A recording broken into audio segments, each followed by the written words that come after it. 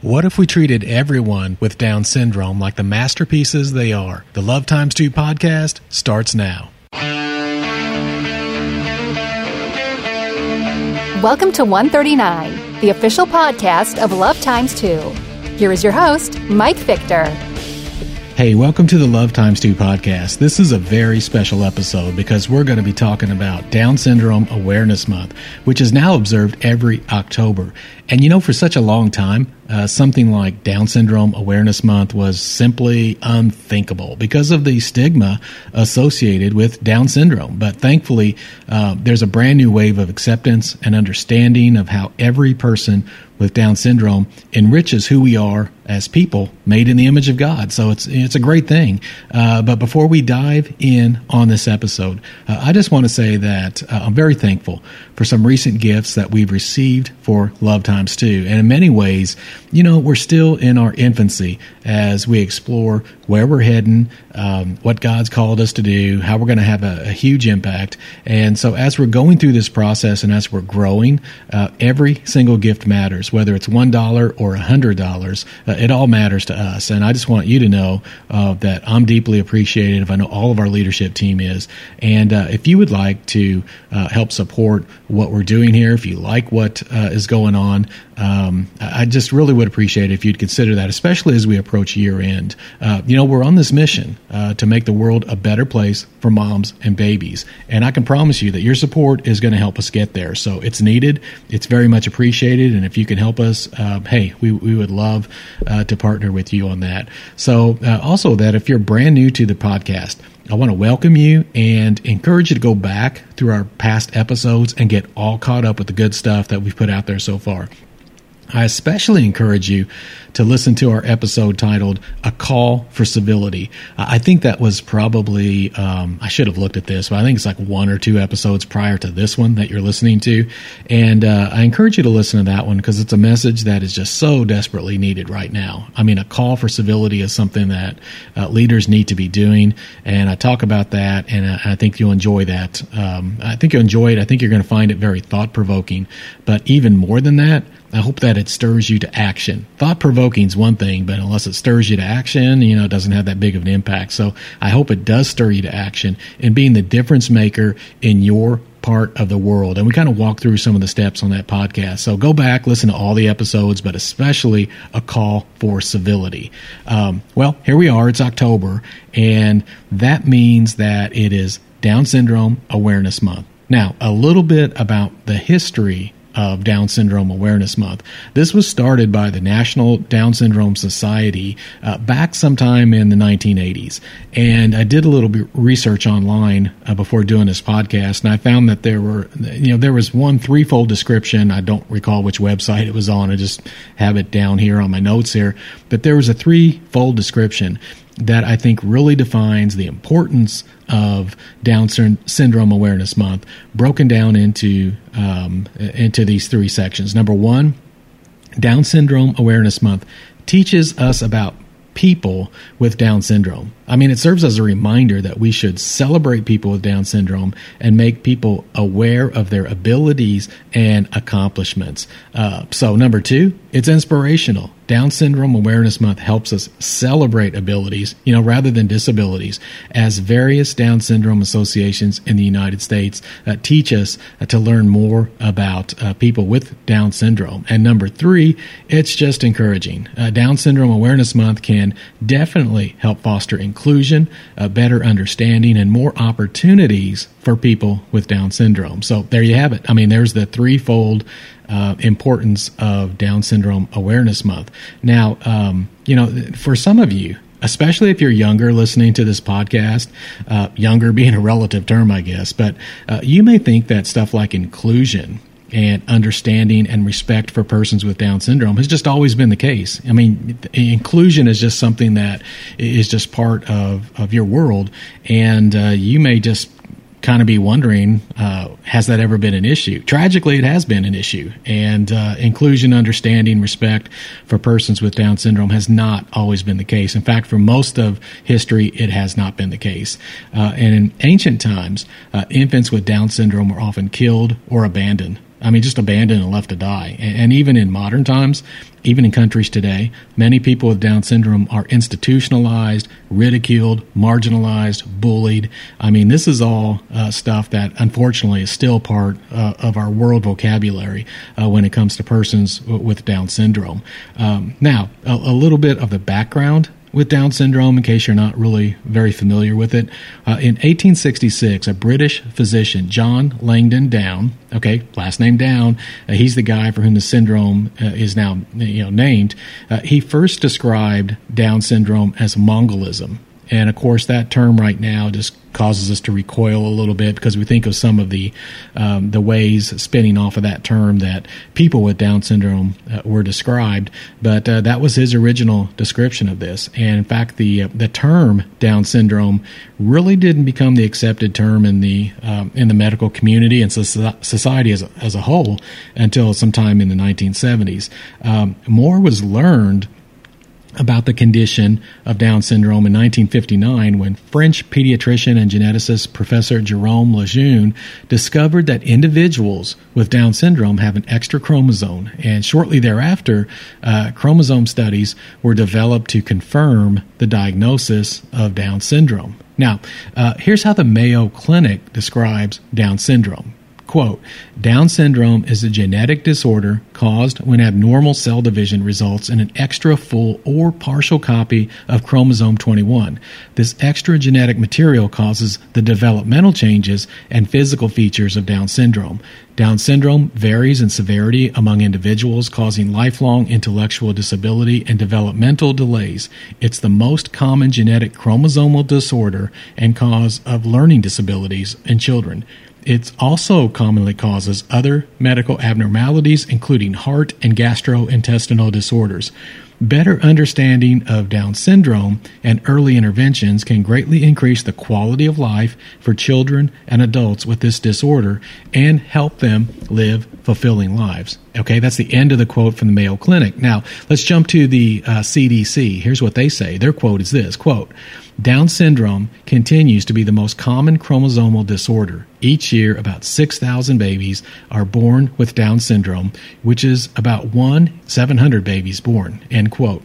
Now, this rate appears to cut across all racial and national origin boundaries. As hard as it is to imagine, according to the National Association for Down Syndrome, during the first half of the 20th century in the United States, okay, we're not talking about some, third world country someplace. We're talking about first half of the century in the United States. Okay, this may shock you. The majority of children with Down syndrome were placed in institutions shortly after birth. The majority of children with Down syndrome in the United States born in the first half of the 20th century, shortly after birth, were stuck in institutions. Here's a quote about that from NADS. Quote, this resulted in great human sacrifice for those individuals and for their families who were convinced, often by members of the medical community. Now, I'm just added emphasis to that. Just stopping my reading of their quote right here. I'm just going to add emphasis to that. And I really want you to take that phrase and just park on it a little bit in your thinking of this. These family members and individuals who were convinced, often by members of the medical community. Okay? Just kind of tuck that away. Now I'm going to continue the quote. That the child was less than human and that their needs would be so great that their families would not be able to raise them. These children were, quote, warehoused in large state institutions, often in deplorable conditions, locked away so that the rest of society could not see the horror of their lives. I mean, that's the end of the quote from NADS. Can you imagine that? Let me just back up on that again. These children were warehoused in these large state institutions in deplorable conditions, just locked away so society could not see the horror, as it's described, of their lives. I mean, to us talking about this in 2018, that's just mind-blowing. But this is reality. I mean, this is why Down Syndrome Awareness Month is such a huge advance, and what's going on with this is such a important thing. But to think of these kids just being stuck in institutions shortly after birth, to be warehoused in deplorable conditions, that should break every one of our hearts to think about the history of this. The Down Syndrome Awareness Month, it's a clear indication that societal respect for persons with Down syndrome has evolved greatly. But you know what? It's just tragic that at the very same time that we're seeing this evolving, the testing of the children in the womb to identify Down syndrome is evolving as well. And in fact, it's having a devastating toll on persons with Down syndrome before they're born. And CBS News reported this last year. You may remember this. It made a lot of headline news. CBS reported that in Iceland, they've nearly eliminated children being born with Down syndrome, not because they don't have Down syndrome anymore, but because they're identifying kids in the womb with Down syndrome and then aborting them before they ever have a chance to be born. Here's what CBS had to say in their report. Quote, with the rise of prenatal screening tests across Europe and the United States, the number of babies born with Down syndrome has significantly decreased, but few countries have come so close to eradicating Down syndrome births as Iceland. Since prenatal screening tests were introduced in Iceland in the early 2000s, the vast majority of women, close to 100%, who received a positive test for Down syndrome terminated their pregnancy. That's the end of that quote. Can you imagine that? I mean, doesn't that sound barbaric and totally inconsistent with our respect and inclusion of persons with Down syndrome? And yet here we are. We're not just talking about Iceland. We're also talking about other nations as well. Denmark follows closely behind, and Denmark actually predicts that it will be a Down syndrome-free nation sometime in the next 10 years. And meanwhile, lest we think that, hey, this is just about Iceland, Denmark, and a handful of other countries, for those of you listening in the United States, hate to bring this up, but 90% of babies diagnosed with Down syndrome in the womb in the United States are aborted. And among the many reasons that these statistics that I've just shared with you are so tragic is that some of the babies diagnosed in utero with Down syndrome are born without even having Down syndrome. They're just showing a potential on a test, and then these babies are aborted. Not that the accuracy of the test should mean that the kids with Down syndrome should be aborted, but my point in saying this is that parents are making abortion decisions even on a potential of a baby having Down syndrome.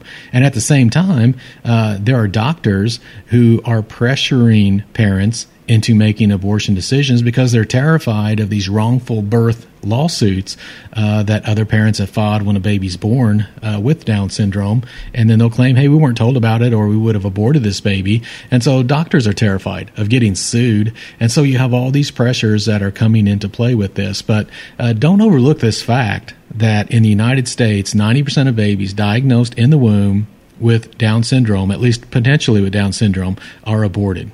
And that's just a staggering statistic. So before we throw rocks at Iceland and say, how could a civilized nation eliminate every single child born with Down syndrome, let's step back and realize that we're really close to that mark right here in the United States right now. And, in my years, I've talked to quite a few parents of kids with Down syndrome, and I know it's my really small sample size of just people I've spoken to, so I get it. I mean, it's not like I've gone out there and done research on thousands of parents and so forth. I'm just talking real-life conversations with real-life parents of kids with Down syndrome, or parents who have had kids born that were identified in the womb as potentially having Down syndrome. And here are the two most common responses that I've received. Okay, number one, I've talked to parents who, they were determined, they love their baby no matter what. And so when they felt pressured to make an abortion decision based upon a potential Down syndrome diagnosis, it never was part of their thinking process in the first place. And then these are the parents who are just amazed and surprised when their baby's born and there is no Down syndrome. And in those cases, what I've had expressed to me is just just wondering how many other parents make abortion decisions based upon the fear and lack of knowledge and intimidation in these situations, just because of a potential Down syndrome diagnosis, that they received, and then they find the baby has no Down syndrome whatsoever. Now, these parents still, it didn't matter to them. But the only point that they were making is that they felt pressure, intimidated, but they were firm that they were not going to abort their son or their daughter. They're just wondering how many parents are making that decision because of that pressure, and the diagnosis isn't even an accurate diagnosis. Now, the second most common response that I've received, in fact, this is probably, I hear this more than the one I just described, are from parents who have babies born with Down syndrome who will just tell you that they never in their life imagine how much love they could have for a son or daughter with Down syndrome until this little one was born, and now they cannot imagine life without him or her. And they are just so thrilled and see every little blessing in having a son or daughter with Down syndrome that they just always want to share that, always excited about that.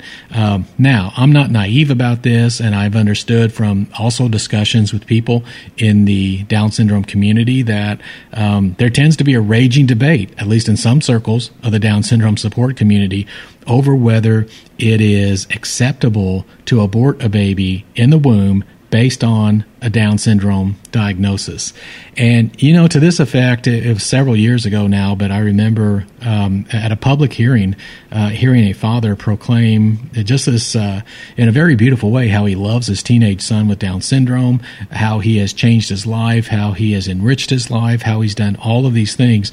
But then all of a sudden, this guy just kind of pivots, just like on a dime. I mean, he just kind of pivots and goes off on, anybody who would say there shouldn't be a right to abort a baby because of Down syndrome. I mean, basically his point was any parent should have the right to decide whether to abort a baby for no other reason than Down syndrome, period. And he got really angry at anyone who would suggest otherwise. And, I'm sorry. I mean, I just don't get it. I really don't. I'm not being sarcastic or snarky about it at all. I'm just telling you, I don't get that reasoning. I mean, his description of his love for his son was absolutely beautiful, and I could see that he truly did love his teenage son with Down syndrome. But to think that he then just kind of went on this political rant, and I can't put it any other way, it was kind of like a soapbox speech, and I don't know if that was just planted or if that's really sincere or what. I mean, only he knows for sure where it was coming from, but I just have to ask the question, I mean, is this the line where politics erases the heart?